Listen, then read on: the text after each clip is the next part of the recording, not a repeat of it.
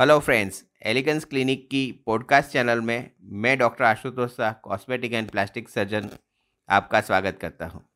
आज का जो टॉपिक है वो है लेजर फेशियल। तो लेजर की मदद से आपके फेस को क्लीन करने की प्रक्रिया को लेजर फेशियल बोलते हैं।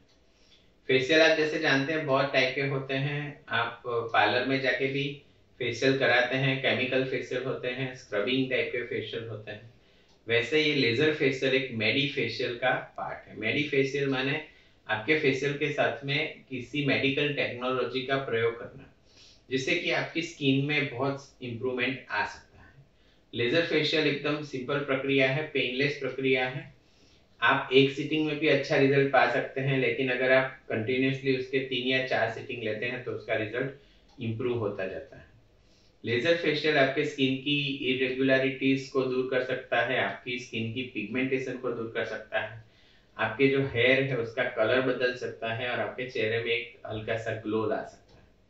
तो लेजर फेशियल जो है वो सिंपल प्रक्रिया है। आप डॉक्टर की निगरानी में ये करवा सकते हैं और ओपीडी प्रोसीजर है, आप आके करवा के तुरंत घर जा सकते हैं। इसमें आपको रुकने की जरूरत नहीं रहती।